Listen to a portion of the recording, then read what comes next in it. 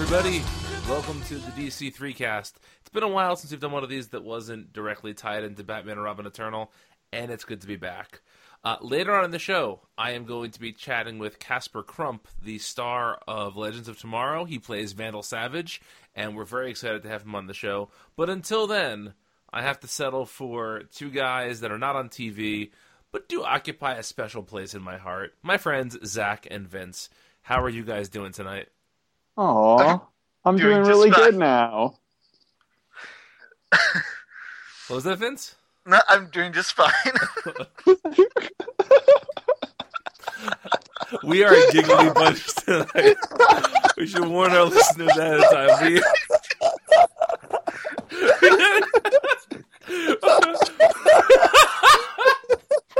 I'm not editing this out. No one's going to know why we're laughing, but I promise you we're all stone cold sober.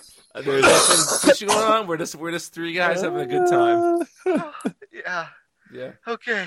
All right. What are we doing tonight, Brian? So tonight we are talking about the mysterious tweet sent out by Dan DiDio last week with a blue curtain and the word Rebirth on it. People have been putting together the pieces about this. We do know that it appears to be a Jeff Johns, Ethan Van Sciver joint, much like the Flash Rebirth and the far superior Green Lantern Rebirth. Some have been saying it's a Superman Rebirth. Some have been saying it's a full-on DC reboot in the style of the all-new, all-different Marvel.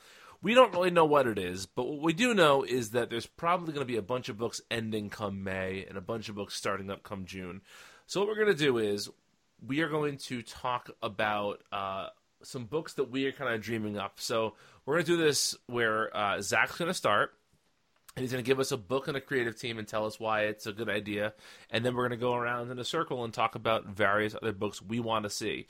But before we do this, please, if you come up with ideas of your own, or if you like our ideas, feel free to tweet at us, email us, post it on the site. Let us know. Because I think Vince and I were talking about this before. I think actually it was all three of us in a group chat about how this is like the most fun part of comics fandom, is dream casting these books with creators.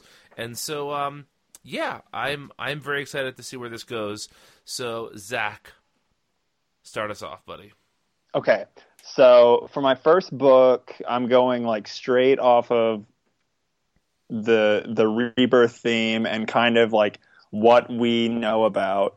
So assuming that like the central book in this is a Jeff Johns, Ethan Van Sciver joint, I'm pitching Trinity Rebirth, and it's going to be a book obviously focusing on Superman, Batman, and Wonder Woman, probably a miniseries, and it would just kind of reestablish a new, maybe slightly more classic, but, re-envisioned status quo for the big three. Kind of like a back to basics, like what the other Rebirth books were. Mm-hmm. Yeah, that's interesting. I think could be legitimately close to what we get. It wouldn't surprise me at all. Well, and it also, it times in well with Batman versus Superman. Obviously, the spotlight is on those three characters, and ties in with that, kind of media-centric approach that apparently we're going to be getting. I like that. Yeah. Vince, you're up. Okay, so as we've been doing these like weekly event books for the last couple of years, one thing that we like to say a lot is, whenever there's a guest artist or like a character that's featured, we always say, oh, I would read a book with that character or that artist, Mm-hmm. paired together. And we just talked about this one a couple weeks ago, but my first book is going to be Cassandra Cain, and it's going to be art by Marcio Takara, who did the guest spot on Mm-hmm. Batman and Robin Eternal. That was just stellar. and Becky Cloonan is going to write, and she's also going to do backup art when Takara needs a break. So, Ooh. That's a good team. yeah. That's also dangerously close to a book idea I had. Me as well. What's yours first? Oh, does this count as one of my... No, what is... I'll just throw it out there. Yeah. Well, I was thinking a like Birds of Prey type team book with Cassie and some of the other characters, with Cloonan writing as well, and Dustin Nguyen on art.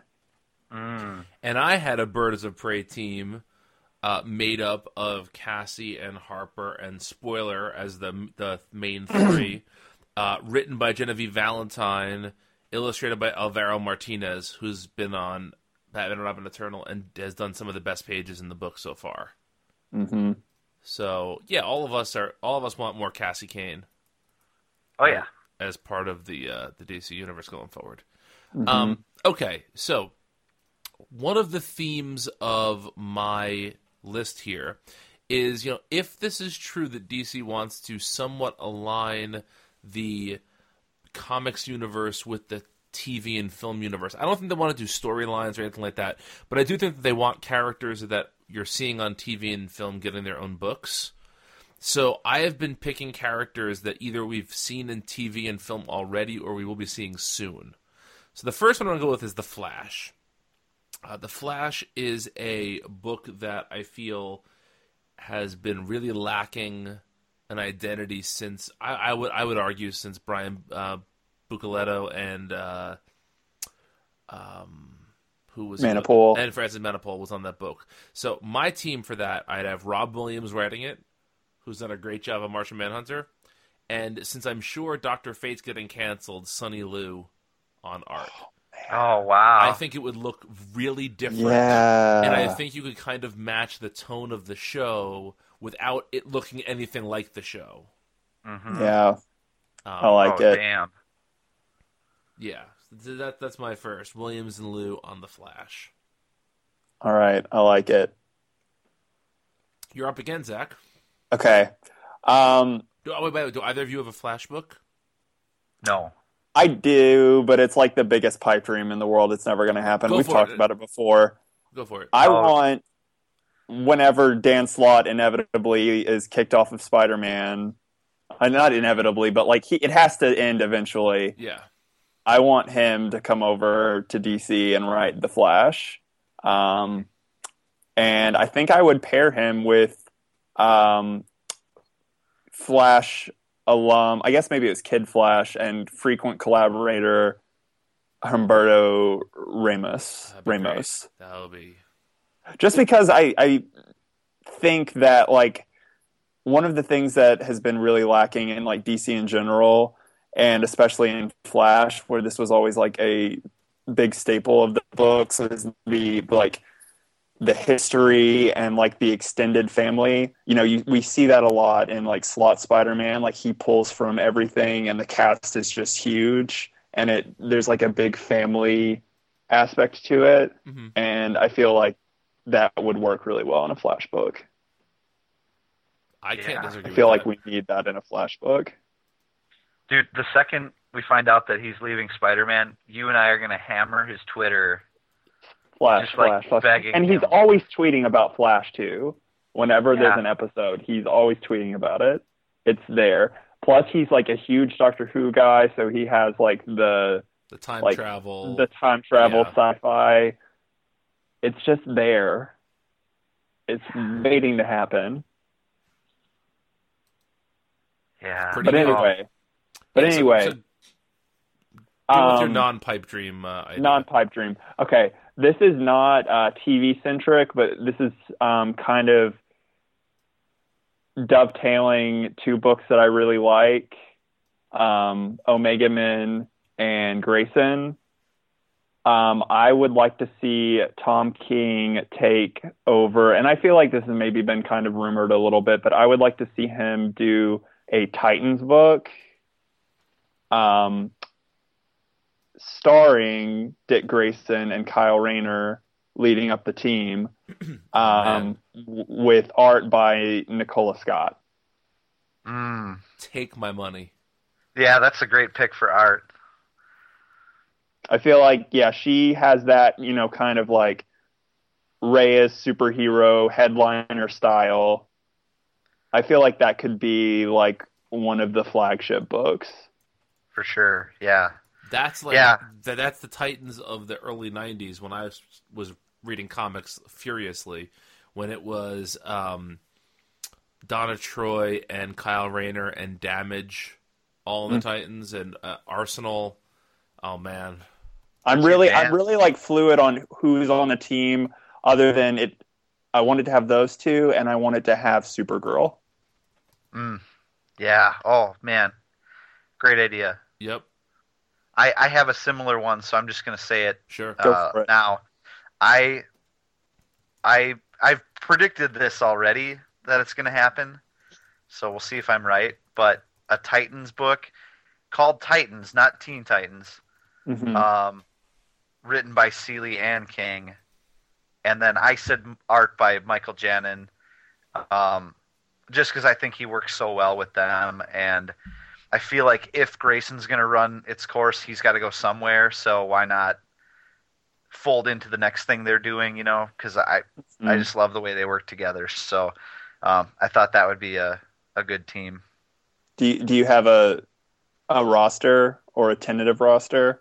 I was thinking along the same lines with you, as far as Dick is concerned, and Kyle Rayner, because of the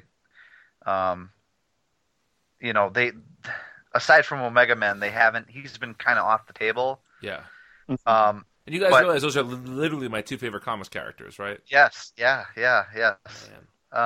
So you're literally foaming at the mouth. I can tell. Yep. Anyway, but I didn't think of Supergirl. That's a really good. I like that as another way to get her in a book. I think she's definitely going to get a solo title. Yep. I would think coming out of Rebirth, but that would be a way to get her in another book. Yeah, I feel like she's just huge. She's like really hot right now with the show, and the fact that she doesn't have a book other than the digital first series that just started. And I just love the idea of like Supergirl on a team book filling that Superman role. Yeah. The super role. That was one of the things I loved in Robinson's Justice League. Yep. I don't know if you guys remember the pitch that never really happened. But Nick Spencer, when he was on Supergirl, he was kind of doing like a backdoor pilot for like a Teen Titans, Young Justice type thing. Like, I just love the idea of Supergirl, like as a prominent member of a team. Mm-hmm. I agree. Yeah. Speaking of Supergirl, this is a bit of a cop-out answer, and I recognize this. But I was pitching a Supergirl ongoing by the team of Brendan Fletcher, Cameron Stewart, and Babs Tarr. That'd be good. It just seems to me like that team knows how to work well together. They revitalize Barbara Gordon. And the fear of it would be they would just do the same thing for Supergirl. But I think that those are three intelligent enough creators, they wouldn't just try the same thing over again. Mm-hmm. Yeah. But you know what else? I think the aesthetic of that book, like, when it came out and it was just like totally like the image was hipster Batgirl, that's what everybody said about it. If you read that book, it's really just I hate to say this makes me sound like such a dick, but it's really just like millennial Batgirl, and that's how things are today. And the same is true for Supergirl. So even if they did do an extremely similar thing, it's not like they're just... I really don't think they would just be capitalizing on their success from the first book. They're just presenting a side of youth that's very much a real thing right now. Mm-hmm. Like, if you think about the Supergirl TV show, and I don't know how much you guys have seen, but it might as well be like their version of Barbara in Batgirl when she's like running around and like losing stuff on her laptop and Yeah. not remember, screwing up, not remembering things, and being kind of dorky at times. It's a really similar aesthetic that I think they would be perfect for. I think that's really good, Brian. Thank you. You're up now. I guess you guys both did Titans, but that was Zach's start. So yeah, Vince was responding to me, so he's up for one. Yeah, and actually mine was going to be a Supergirl book, my next one. Oh, okay. So I was going to... So I like Sterling Gates as Supergirl writer. So do I. But he's done that before, and he's doing that now with the digital book. Mm-hmm. So I'm bringing back Brian Q. Miller from the pre-New 52 Batgirl run, Stephanie Brown and all that fun stuff, and I'm pairing him with Marcus Toe for Supergirl. I like that. I like that too. And I would buy that book, and I would buy your book, Brian. So yeah. They should do both. They should do both. All right. I'm excited about this next one, because this is, I think, my most inspired pairing, and the one least likely to happen. So I think there needs to be an Atom book.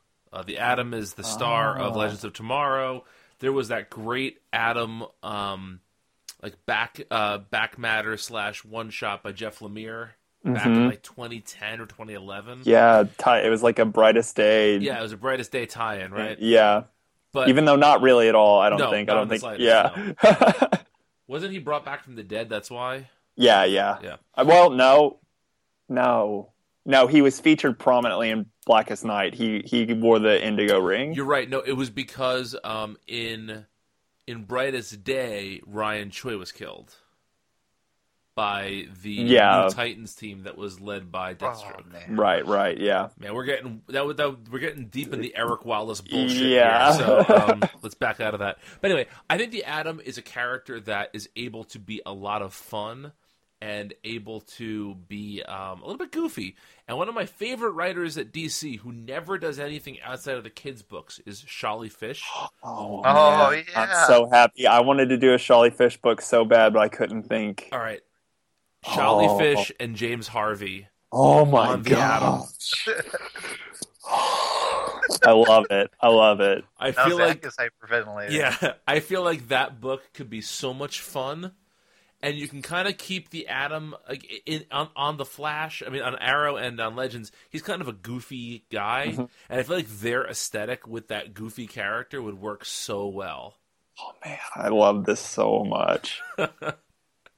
Why isn't Sholly Fish writing? I think they see him as the kids guy, but he did that amazing Luthor Villains Month issue. And he's really good. Yeah, he is. Yeah, they wheel him out whenever they do an event month or something. Yeah, I don't think he did anything for Convergence this time, but all the other months, I think he did do books. Yeah. He did that. He did like some great Superman backups during Morrison's Action Comics. Yeah, that guy. Yeah. Oh man. Yeah. I want that so bad. Well, you're back up. You got anything for us? What am I? Is this number 3? Is this round 3? Okay. All right. Well, spinning off of the James Harvey nom, I would like to see a new Young Justice book with Harvey on art and Jean Yun Lang writing. That's nice. And I'm not sure who I would want on the team other than it needs to have Connor Kent or whatever they're calling him these days. And he needs to be closer to the real Connor Kent. I have a Superboy book. Yeah? Yeah. Superboy written and illustrated by Aaron Cooter. Oh, man. Yeah, okay. DC, by the way, we had that book. Okay, we did, but for real it this wasn't. time. It wasn't illustrated by him, I don't think. Yeah, and I just want to point out there, if anyone from DC is listening, although all three of us are happily employed in full-time positions, we would gladly come on as talent scouts for DC Comics. We will be consultants. Mm-hmm. Yeah, We'll lick your boots. We don't need much. no, we really don't. Some new computers. Yeah, that'd be great. You know, some nice dedicated phone lines for podcasting. Mm-hmm. You know, We will totally sell out and be there. We will do the DC podcast. We'll just leave. I don't know. I won't say that we'll leave Multiversity behind. I'll let Brian say that. No, we're not saying that. I'll let Brian say that. We're not saying that. But you know, but yeah, we'll see. We'll see what happens. Oh man! All right, so I jumped in there. Sorry about that, Zach. So Vince, you're up now. Okay, so I figure it's about time that Jeff Johns does another book. Mm-hmm. Because right now, he's only doing Justice League? Yep. Mm-hmm. Yeah. So I figured we should come up with one weekly title at least between the three of us. Okay.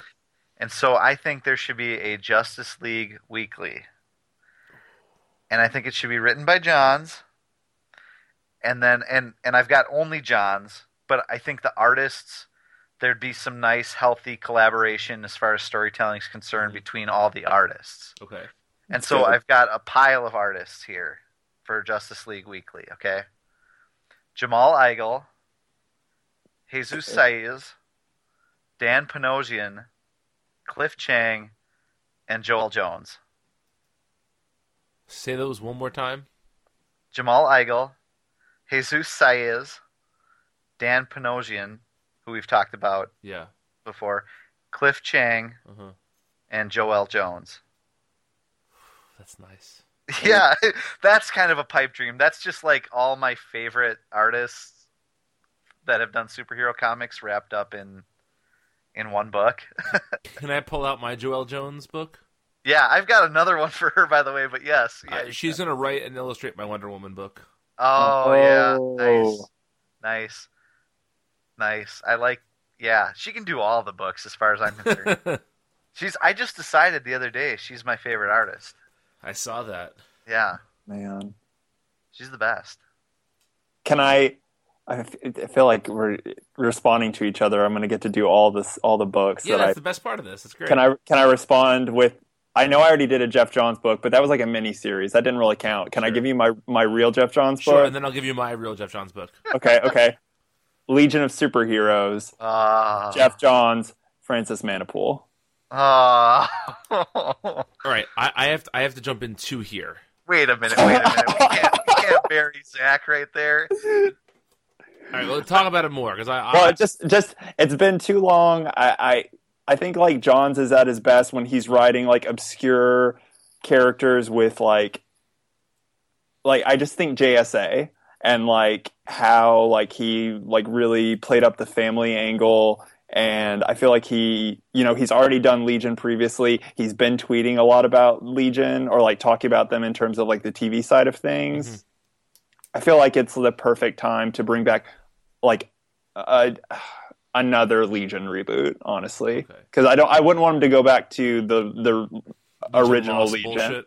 Well, that or like when he did Legion again, he like went back to the pre-Crisis Legion, and all that. I think it's time for like another Legion reboot, and yeah, with those guys. All right, see, I love it. My pie in the sky idea involved the Legion.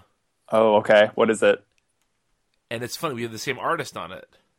Okay. But written by Jonathan Hickman. Okay. I had him on this project, but then I moved into another one. All right, before I get to my John's book, what was your Hickman project? I'm gonna totally run out of books to talk about. Hold on. Yeah, hold on. It can be my round 4 pick. Okay. It can be my What was your John's book? No, Vince. Oh yeah, Vince. Oh, that was my John's book. The Okay. Justice League Weekly. Yeah, okay. What was your John's book, Mine, Brian? so mine was, again, I'm thinking about TV series and kind of tying this in, a Hawkman, Hawkgirl series. Oh, yeah. Johns and Ben Oliver. Oh, yeah. Oh, yeah. The stuff. Right in my veins, guys. Man, that's so good. Because that would be perfect, too, because, Ben Oliver did that Lobo one-shot during Villains Month, and he just, owns that kind of, sci-fi... Not that, Hawkman and Hawkgirl have to be sci-fi, but, if they do... I just feel like he'd be perfect for that. To me, he's somebody who can take costumes that look ridiculous and make them work. Yeah. See Batwing, right? Yep. So I feel like the Hawk's costumes would just be right in his wheelhouse. He does those chunky costumes really well. Yeah. Okay, that's good. I'm checking books off my list here. I got a few more still. So I still have 2 good ones. Okay, I have one Pie in the Sky one and a couple good ones here. So all right, I've got 6 yet. So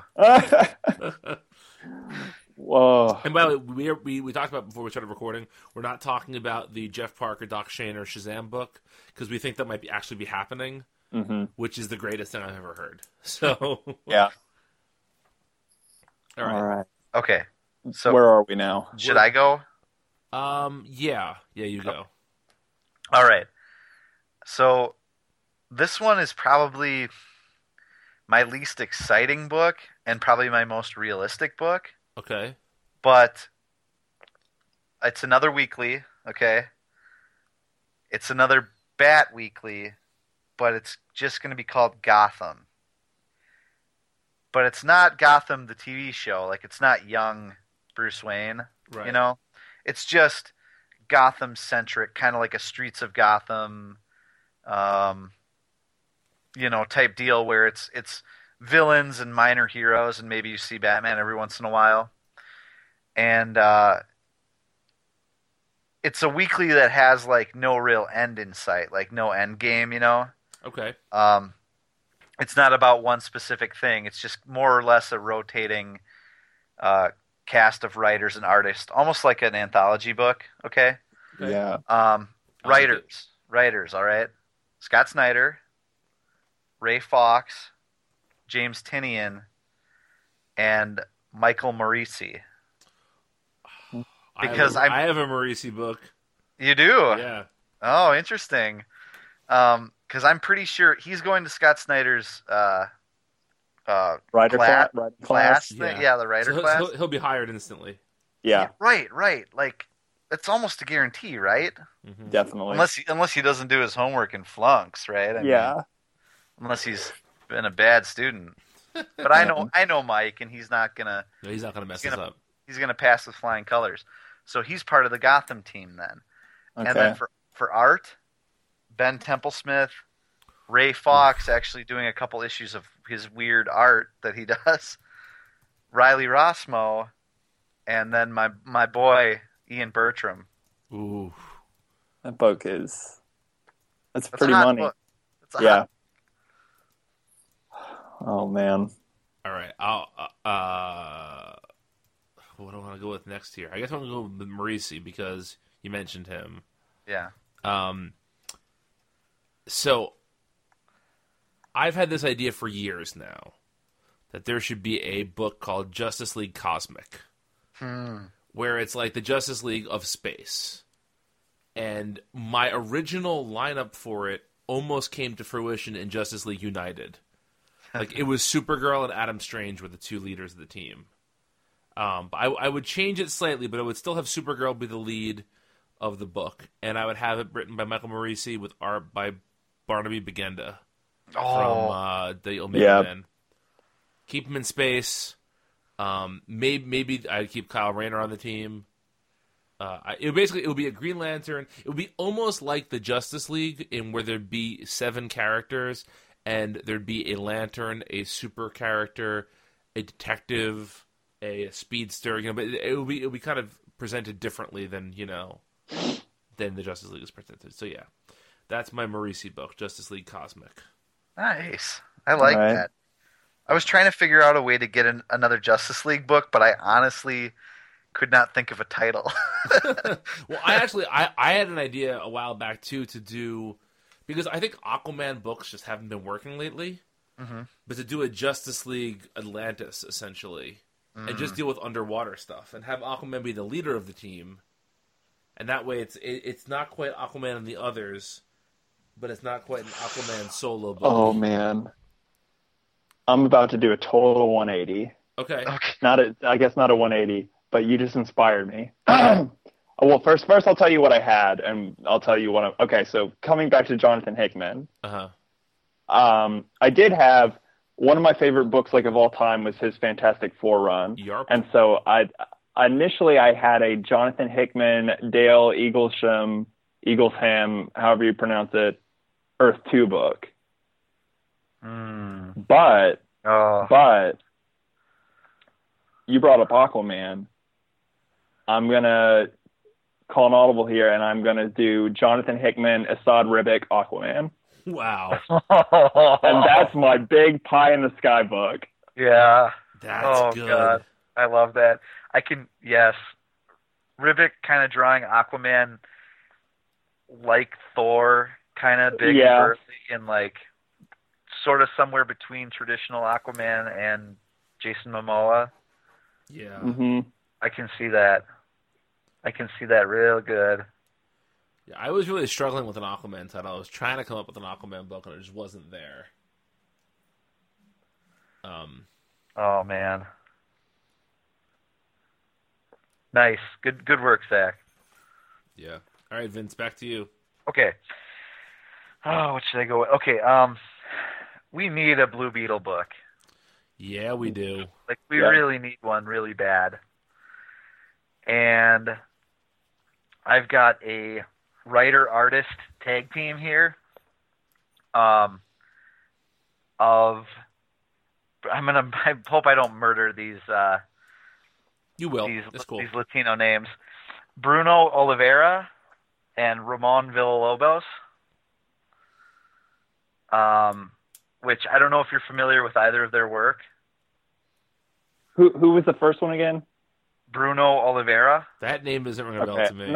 I'm not familiar with him, but I am familiar with Villarobos. Okay, yeah. So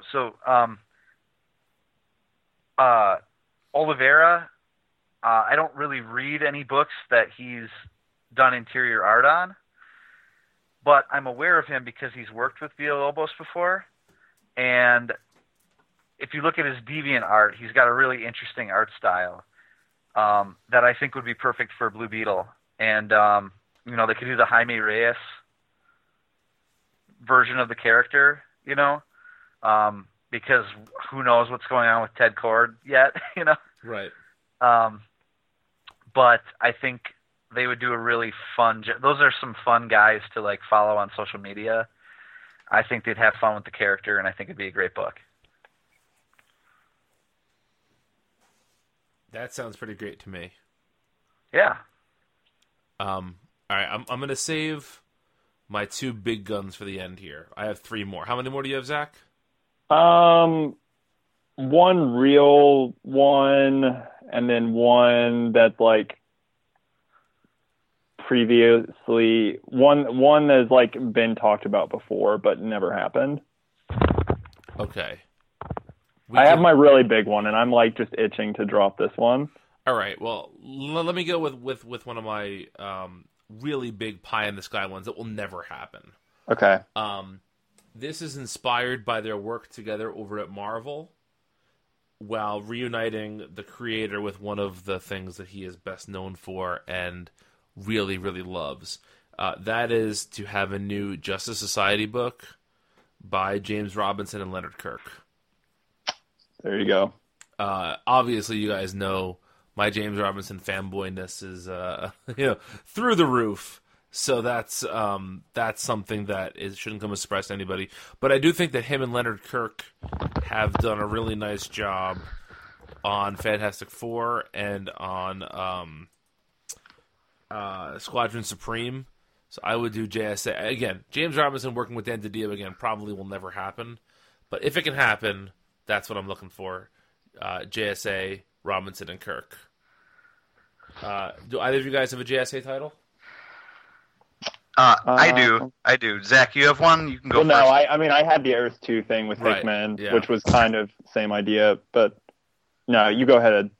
Sure. So I've got a Justice Society, and have you guys been reading at all the DC Bombshells digital series? I read the first few chapters. Yeah, it's good. I haven't caught up. Yeah. But not because I don't like it, just because it's Yeah. been busy. No, I actually think it's one of their like most interesting books.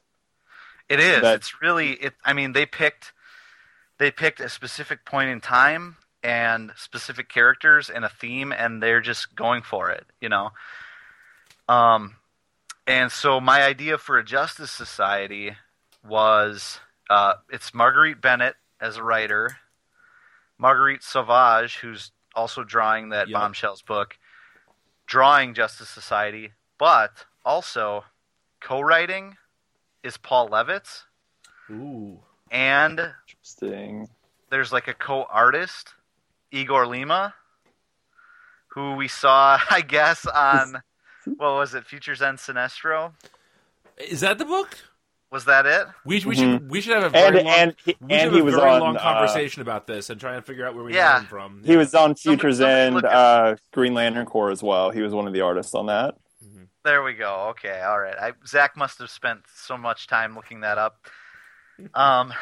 Anyway, I think that they could do a book that combines the classic Justice Society with some like gender or sexual politics a little bit, Okay. since the Justice Society has traditionally been like a throwback team. They could do like World War era time period, and then have a bunch of different perspectives on that. I think that would make for a cool regular ongoing series. I don't know if it would have to be Elseworlds or on some other Earth other than Earth 2, but I had that idea for the book, and I really think it could be something great. Awesome. Yeah, it's like a very interesting creative pairing, or like a lot of very interesting styles, like very diverse. Yeah, interesting. Where are we All now? right. Who's next? Well, did I just go or did you? Yeah, I went and then you jumped in there. So, Zach, it's back to you. Okay, I'm gonna go ahead and drop my I think this is probably my biggest one. So this is gonna be a Rebirth book, and I'm gonna take DC's Golden Boys, Scott Snyder and Greg Capullo. I think that Snyder is usually his best when he's working with like something that's kind of horror tinged. Like Swamp Thing was really good, and a lot of his like Vertigo stuff and Image stuff has been horror-esque. And DC is always looking to use like its biggest properties in like new ways.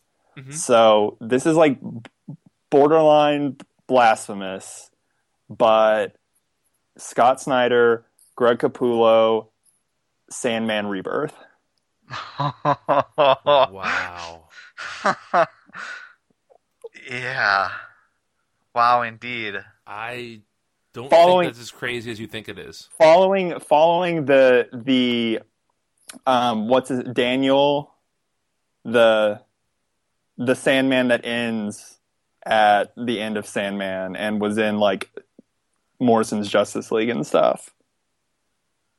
Oh man. Brian, are you going to call it? Is that what I'm hearing? You're going to... No, because I think I mean, here's the thing. I feel like it's been so long since Sandman was part of the DC universe that it's almost hard to imagine what that would look like. That's not a knock on it. It's just, man, I don't even know where to go with that.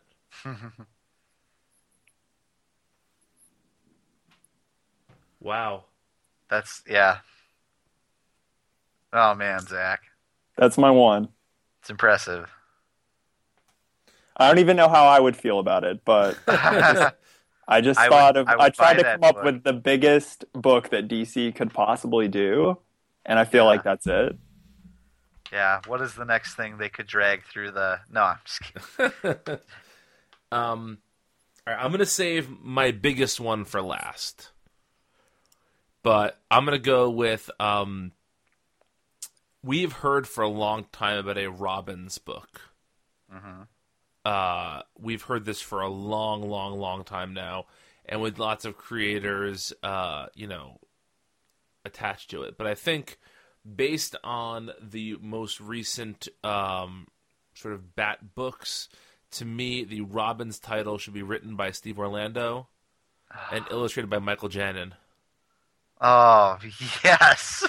And I would do it kind of like almost like a Brave and the Bold thing, where each arc would be two Robins teaming up together. Yeah, I like it. And maybe that way you can kind of sneak other artists in there, and not just have Janin launch the book, but have various artists in there. But let's see, because I think Steve Orlando, his issues of Batman, Robin, Eternal have been so great on the dialogue and the interplay between the Robins, that I'd want that as the centerpiece. Oh, totally. Oh, I gotta slap myself on the wrist because I don't have an Orlando book in these 10, and I really should, because he's one of my favorites that they've got right now. Man, good choice, Brian. Thank you. All right, Vince, go for it. Okay. All right. I've been talking about this one for years. I've been pounding the table for this for like at least 3 or 4 years now. But I've got another Teen Titans book. But this is the Teen Titans. So the last one was Titans. Right. And they're like, in their 20s maybe. And this is the true Teen Titans. Everybody's in their teens. All right. Think like, early high school. And I want it done by Jimmy Robinson of Bomb Girl and 5 Weapons. Uh-huh. 5 Weapons from Image? Yep. Yeah. The main character in that book it might as well be Tim Drake. Like, it's this smart, athletic, like, well-trained, like, uber teen, but above everything else, he's an incredible detective. Okay? It's Tim Drake. Like, he wrote Tim Drake over at Image Comics, basically. Yeah, that's a great idea. I really liked that book. Yeah, and it was one of the better Tim Drakes I can remember. Like, it's felt like so long since, Red Robin, I guess, but from pre-Flashpoint.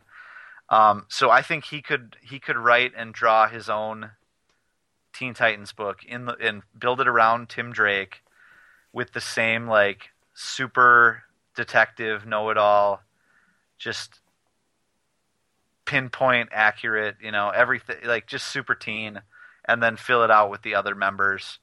I don't know who else you want to throw in there. Cyborg, I know they're trying to get him with the Justice League, but I think somehow they should get him back to the Teen Titans. Yeah, I agree with that. Even if he's if Tim Drake is like the smartest one, even if Cyborg is like the de facto leader of the group. He's the dad. Yeah, the dad. Yeah, exactly. I've been wanting that book ever since I read 5 Weapons. I think it would be great. It would be a great book. It would be great for Jimmy Robinson, and it would be great for diversity, which I think are all good things. So yeah. Mm-hmm. I like it. All right, Zach, do you have any more? This is, sort of. So I have one more. So okay. Vince, how many more do you have? 2 more. All right, why don't we do this? Why don't we let Vince double up here? Okay. And then Zach and I will each do our last ones. Well, yeah. I'll do my Joelle Jones book. Okay. Really quick here. She'd be the writer and the artist, and it would be a Lois Lane book. Oh, that's really good. Yeah. Mm-hmm. Fuck, that's really good. Oh, man. Kind of mad at how good that is. I think it should happen. I think it absolutely. No, it definitely needs to happen. Yeah. That's perfect. Yeah. Zach, you want to go? You want to close this out? Or you want to go? Yeah, sure. We'll go through. Yes, yeah, we'll go ahead. I really want. So this got not. I guess leaked isn't the right word, but revealed that this had been in the works at one point. The Gerard Way, Becky Cloonan Doom Patrol book. Oh man, I feel like this is the time to bring that out. Like if you're ever gonna do it, yeah. I love the Doom Patrol. I think they're like one of DC's like most underutilized teams or properties or and whatever. We're getting one of the members on Legends. We are? Yeah, there's a rumor that maybe I've heard this. Who is it? Robot Man. No. Is it Robot Man? No, hang on. I haven't heard this. Was rumor. it Keep talking. I'll pull it up. Danny the Street. No, it wasn't Danny the Street. But yeah, like I just really want that book to exist.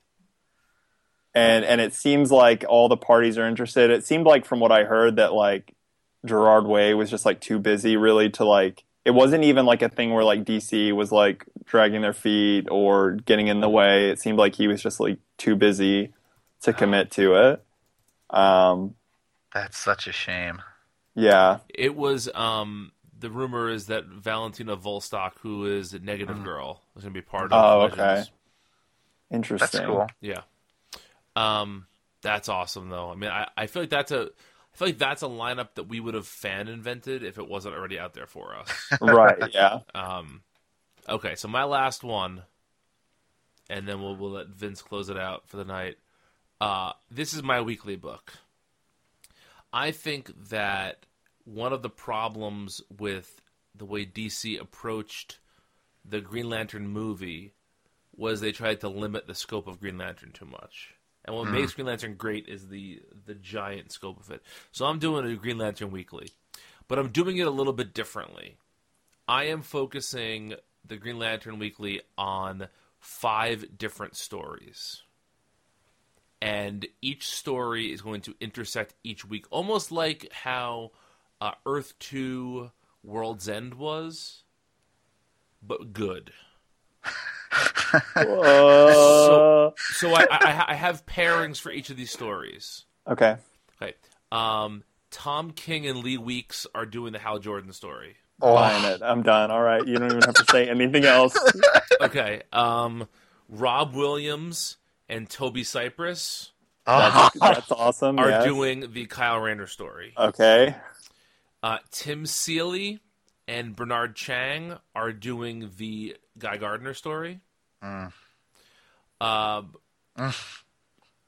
Gene Yang and Abraham Mustafa are doing the how am I going to put this? I guess the New Recruits story. So it's going to be all new Lanterns. Now, at the Academy taught by Kilowog. Kilowog's the one who has the who's like the boot camp kind of idea. Right. Who now? I don't know if I'm aware of what was his name. Ibrahim Mustafa. Yeah, what has he done? The reason he's on my mind is he just filled in on an issue of Dr. Fate. Well, I couldn't think of the name, but he's done a bunch. Let me see. Hang on, Mustafa Comics. If you just Google Ibrahim Mustafa, it's not the easiest thing to pull up here. He did High Crimes. That book with with and now who was the artist on that one? That's him. It was him. It was written by no, I mean on your Kilowog. Mustafa. That was him. Oh, is he the artist as well? No, he was the artist with Gene Yang writing it. Gene Yang was writing. Okay. And then this is, I think, where it gets really great. Marguerite Bennett with Juan Ferreira doing a Power Ring. Oh wow! And that one is going to intersect with a Simon Baz story. It's a Baz Power Ring team up story. Okay. I really like that. Because to me, Ferreira, I always mispronounce his name. I feel like he's a great horror artist, and Power Ring is this conflicted character. So it'll be a very dark thing. So each week would have like 6 pages of each of these stories. Oh my goodness, I would love that. I'd buy that every day of the Green week. Lantern is like, I like Green. Yeah. Yeah. So Vince, you have the honor. All right, I Take us home. have such a pie in the sky one here, Okay. but I am determined to save Wonder Woman. Okay.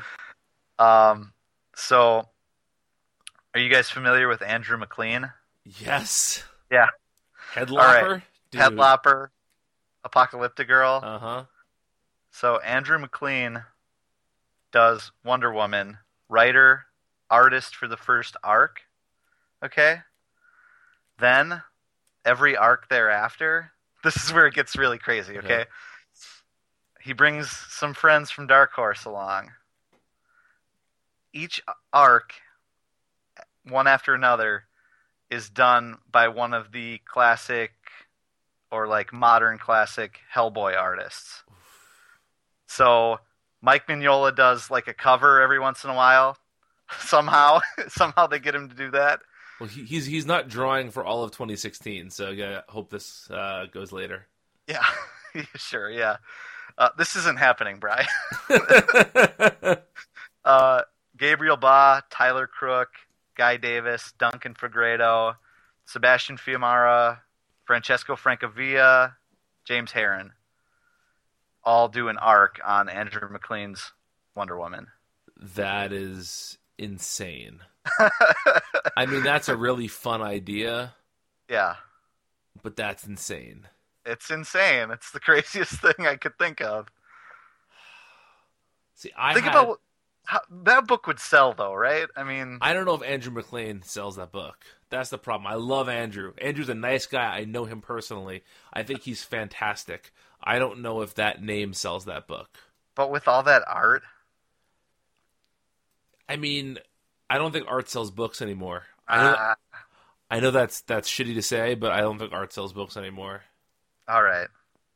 But I mean, I would buy that all the time. I Yeah. actually had an idea for James Harren to do with I had a couple different James Harren ideas, but he's doing Rumble right now, and I don't see him leaving Rumble anytime soon. But what was the one? I'm trying to think. I didn't write it down. I was thinking about it today on the way home from work. With James Harren. Oh, that's what it was. It was James Harren on Constantine. Oh, nice. Yeah. I like that. Yeah. I wonder if you could convince John Arcudi to come write that. Arcudi hates superheroes, but I feel like Constantine's not really a superhero. It's in the supernatural wheelhouse that he's worked in with BPRD. Yeah. Maybe I'll toss it out there. Harren and Arcudi on Constantine. I like it. Yeah. Well, I guess that just about wraps us up. We've lost Zach temporarily on the call, but we were winding down anyway. He was blown away by our last couple of picks. He was. He was. He had to. He was go literally blown off the call. He's right now hitchhiking to Los Angeles Yep. to pitch this to the Didio Lee Brain Trust. He was like in a 80s rock band video where like they blow somebody, they blow like the stuffy guy out of the music video. Yep. That they're rocking. Yeah. So, That's exactly. So Twisted Sister is in Kentucky tonight, is what you're saying. Yes. Yep. Yeah. Yep. Well, let's just say this. This has been super fun. Mm-hmm. I feel like we could fantasy cast this all the time, all day long. Oh yeah. Again, DC, if you're looking for some consultants, the three of us are certainly available. But, you know, what I think is kind of a nice place to end this is you had said to us in a text earlier, and I alluded to this before, this is like the most fun we have as comics fans, right? Figuring out who's going to be on these books and getting this all lined up in an interesting and fun way. I just hope that DC has as much fun with this as we do.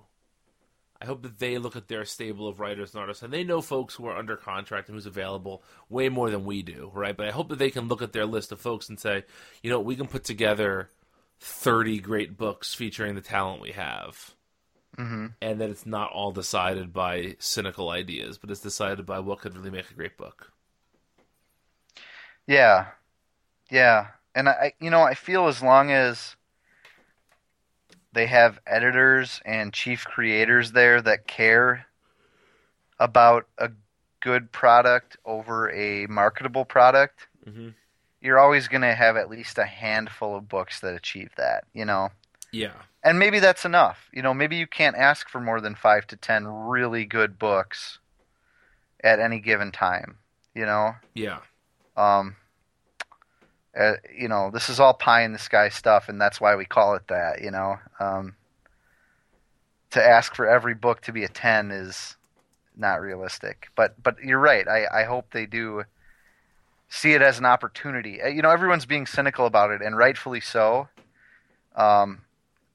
I think there's probably some cynicism in our hearts too, you know. But absolutely.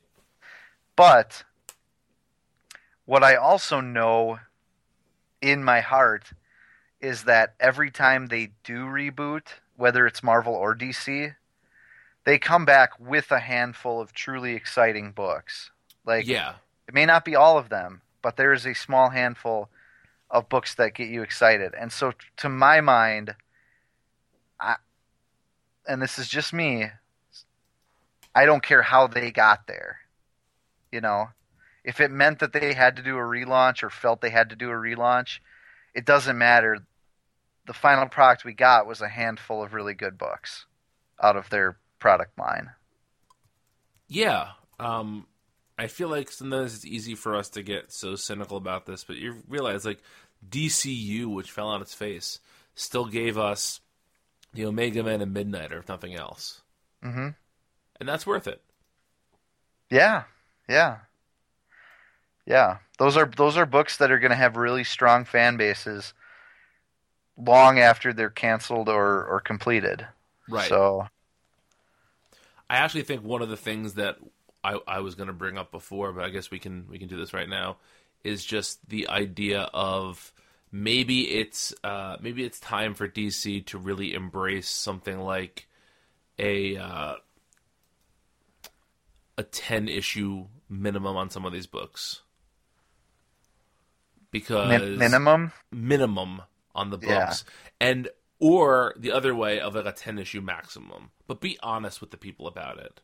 Right. Because that's a really frustrating part of fandom, I think, is getting attached to a book and then seeing it gone. Right. You know, and I thought they were starting to go that way. But then, like, didn't they say, you know, we're giving all these books 12. A minimum of 12 issues, and then that proved to not be the case, you know? Well, they claim that certain things were always miniseries and all that, but... Yeah, then they need to tell us. I mean, yeah.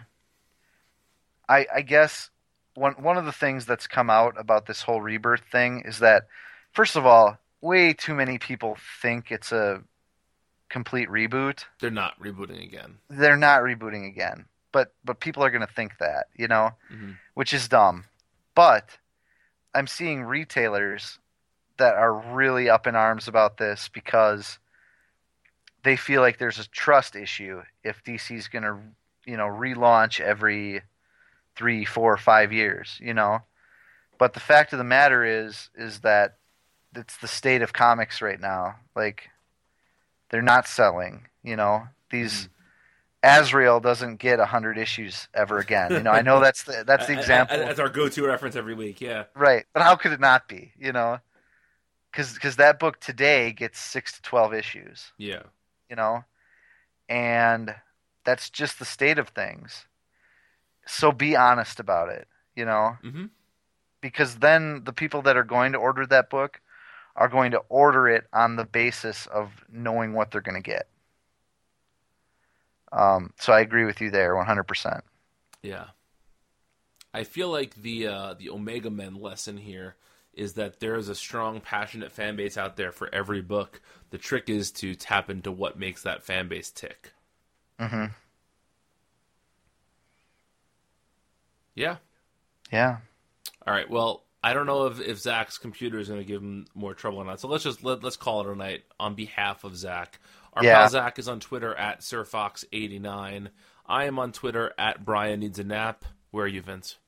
I'm at VJ_OSTROWSKI. It's a big old Polish name. Are you 100% Polish? I am damn close to 100%. It's like what do they call that? Where the line like goes to infinity and doesn't touch the axis, but it's always parallel, or whatever. Yeah. That's what I am, Polish. Oh, okay. So that explains also why I can't form sentences sometimes. Stop. Anyway, you're going to hear a little bit more of my voice in a second because I am going to be chatting with TV's Vandal Savage from Legends of Tomorrow, Mr. Casper Crump. So thanks, everybody, for listening. Thanks to my co-hosts, and enjoy this chat with Mr. Crump. Thanks, guys. Bye. So I guess I want to start our conversation just by talking about you're in a very unusual situation in that you are playing somebody who is thousands of years old and has more information than anyone in the history of the universe would have. So I guess my first question for you is it daunting to act with the idea that you are such a knowledgeable, such a learned person? Does that bring a different approach for you for how to act out that character? I think it could do that, but you could be sort of frightened by the fact that he knows everything, but that is something that I can't, as an actor, show in the scenes. Like, that's described through the script, through the way that the other characters talk about Vandal and all that stuff. So what I can really do, what's very helpful for me as an actor, is playing that he's immortal. That helps me a lot, because how can you play a guy that knows everything? Yeah, it's hard to show that.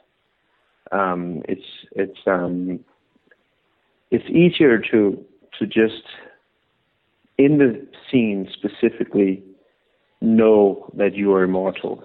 So even though that you're really in a tight spot in a scene, let's say, you will know that, well, I'll be back in the next scene or the next episode or whatever. You can kill me, but I will still be around. And that gives him and gives me, as an actor, a kind of authority and a kind of cockiness that I can sort of... it's got to bring a fearlessness of some sort, right? Like you can, totally. You can go for it because it doesn't matter because you're going to be there. Yeah, exactly, and that's what I think sort of makes Vandal a sort of very different villain, because he has that aspect that he can't die. He doesn't have that fear in life, so he can just, even though he has a bomb tied around his body and knows that he's going to blow up like in a second, he's still like cocky about it and still like, well, guys, I'll see you in a minute then, and that's just a very sort of liberating aspect to have as an actor, really. That's how I have fun with the character. Does that present any sort of challenge because because he is so fearless, it's almost too easy to make him unlikable. You still have to make him charming and all those sort of things. So how do you combat that fearlessness with likability? Yeah, I mean, because you could just go the way where he's just all evil and all fearless and stuff, but that would just make him two-dimensional. And I want to make my characters more three-dimensional. I want to make him a person that you can actually like in many ways. Mm-hmm. And it's important for me as an actor and through my craft to sort of take responsibility for the characters that I portray. How do I do that? Well, I really just see him as a whole person, and I try to find aspects of his way of being that I, as a private person, could totally take responsibility for. I mean, the whole aspect he has with Kendra, Hawkgirl, his whole love story, his unfulfilled love to her is something that I can relate to as a person. Mm-hmm. And just to implement that in his way of, in my portrayal of Vandal, sort of, I think, gives him that aspect of being a human being, mm-hmm. instead of just being like all evil or immortal or vicious or savage or whatever. But that sort of adds these elements, likable elements to his person. It's interesting, Does that make sense? Yeah, it absolutely makes sense. I think that what makes a lot of characters very interesting is there are very few characters that recognize that they're the villain, right? Everybody is trying to be the hero of their own story. Do you think that Vandal sees himself as a hero? I think he sees himself as something that's doing the right thing, totally. Mm-hmm. I see him, I know this might be a little controversial, but I see him as a modern politician in many ways. I like that. I like that, You know, I'm doing the right thing here for all of you guys, and, but he's really not. And and he's a ghostwriter on the highway listening to the radio, and on the radio, the reporter is going like, hey, there's a ghostwriter on the highway, and Vandal would be like, well, he ain't the only one, because he's seeing all these people coming towards him instead. That's how I see him, really. So he doesn't really know. I mean, he has empathy, I think, mm-hmm. But just in his own very, now I say fucked up way, but mm-hmm. You can say that. That's fine. What would you say then Vandal's motivations are? What do you think his end goal is? Well, what would you do? That's the question, because I have had really a hard time solving that question, really. I've been asked it before, and, when I got the part and he's immortal, so what do you do with all this time? Me as a person would probably do something positive, like green energy or something. But if you're sort of, leaning towards the dark side from the minute you're created, the ultimate goal would be world domination, right? Yeah. I guess. So that's what he's doing. And then I think he's in for a good challenge. That's what makes him different and dangerous as well. He's not like your average villain that just want money and power and weapons. He's just in for a great challenge. And if he's not challenged, he'll just kick back for a few centuries and just chill out, really, and don't show up, And if he sees a great challenge like these 8 heroes that are now like in his world, he's up for a fight. He's really just here to, in his own way, teach humanity a lesson, I think. Okay. I like that answer. So one of the other cool things about this show is that, we've only seen the pilot so far, but we know that throughout the series, you're going to be traveling through different time periods, and you're going to be, in the 70s, in the 90s, whatever the case may be. Mm-hmm. What has been your favorite time period so far to be in? There's been a few. I actually really like the future stuff, mm-hmm. because of the way they sort of show it. It's very clean. It's very minimalistic. It's very dark. I kind of like that. But I really also like the 50s. We were in the 50s, getting all this Elvis Presley kind of hair and nice suits and big cars, and the women looked amazing, and I've always if I were to choose when to live, it would be in the 50s, if only I could bring all my gadgets with me, like all my modern day gadgets, my iPhones and my laptops and stuff. But the aesthetics of the 50s, I think, are spectacular, and they did a great job on creating this 50s universe. And it was just, I can't wait for you to see it. It's really nice. I'm excited to see that now. So the 50s, exactly. And I know that they're doing. I don't know if I can say this, but they're doing a Western thing. Online. That has been leaked online. Yeah. Yeah, I think that's going to be pretty cool as well. So this is admittedly a silly question, and there's no way to really know the answer to this question. But I think it's kind of a fun question with the character of Vandal Savage. Do you think that he enjoys the moment he's living in, or is he always looking back and saying, "Oh, this has nothing on the 13th century. You guys should have seen the 13th century. That was when it was really cool." Like, does he enjoy the modern world? I'm thinking maybe, I don't think he has that, maybe not that aspect of time and period. I think he sees it as one big thing. He still, even though we're traveling in the 50s and the future and stuff, he still wears sort of the same clothes. Mm-hmm. He's just, I don't know. He's trying to adapt, I guess, into every time period. Not really, I don't know if he really cares about it. He's like, okay, what are these gadgets? What is this? I guess. I guess when you have the long view of history, you can say, okay, this gadget might be cool for now, but in 10 years it's not going to mean anything, so who cares? Yeah, exactly. So he's just, that again, another thing that he's, trying to teach humanity a lesson more than just, having a cool iPhone or whatever. He's like, look, guys, you can do whatever you want. You can dress up like, whatever you want to look like and drive your cars or fly or whatever you do. It's, it all comes down to the same thing. And that's where he is. Yeah. He's just like the foundation of life and death, I think. So I don't know. I think he's enjoying it very much. I mean, he dresses up in the 50s. He puts on a nice suit and combs his hair and blends in.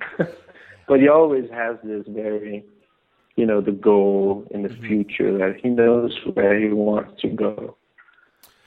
One of the things I've really appreciated about your performance thus far across the Arrow and the Flash and all that as well is just how you bring this sense of he's a citizen of the world. Like you approach him, his mannerisms are not of any one particular time period or of one particular type of people. He seems very much like a citizen of the world because he's lived for so long and he's seen so many things come and go. Is that something that you're conscious about in your acting? Do you think, okay, I have to present him as somebody who doesn't have necessarily the ties to the type of language, type of clothes, that sort of thing that we do?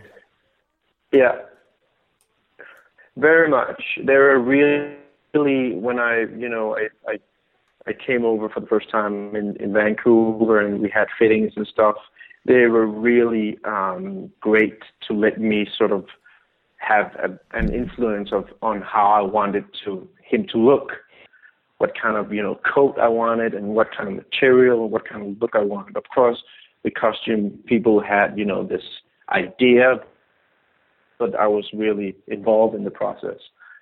So that's one aspect. The other aspect is that I don't speak American. I don't sound like American people does, which is kind of something that I can play with, because I could, really put on a really thick Scandinavian accent, but that would make him Scandinavian. I could do like a French. I could do, different kinds of. But the thing is, I don't want people to know where he's from. He's just universal in a way. So that is something that I'm really, really thinking about when I'm, doing my work and portraying him. Really, I when we sort of touch down in the different time periods, sometimes do a little, with the writers. I go up to the writers and say, can I change this word maybe into this word? Just to make him sort of try to be modern or try to be more 50s or try to just small things, like small details, but nothing. I want his person, his foundation just to be universal in a way. So we're not going to hear him calling anybody Daddy-O in the 50s. Well, no. Okay. but he did say dude, in the crossover. Yeah. Because I think Cisco was like, hey, dude, get out of here. And I was like, no, I'm staying, dude. Stuff like that. He sort of adapts. He sort of picks up on these words that people are saying in that century. So, yeah. So, but that's mostly just very minor things. I want him to be like just like an, I don't know. Sometimes I wish we could make interviews in my own language. I have a much bigger vocabulary. No, when I want to explain myself. No. This is all great stuff.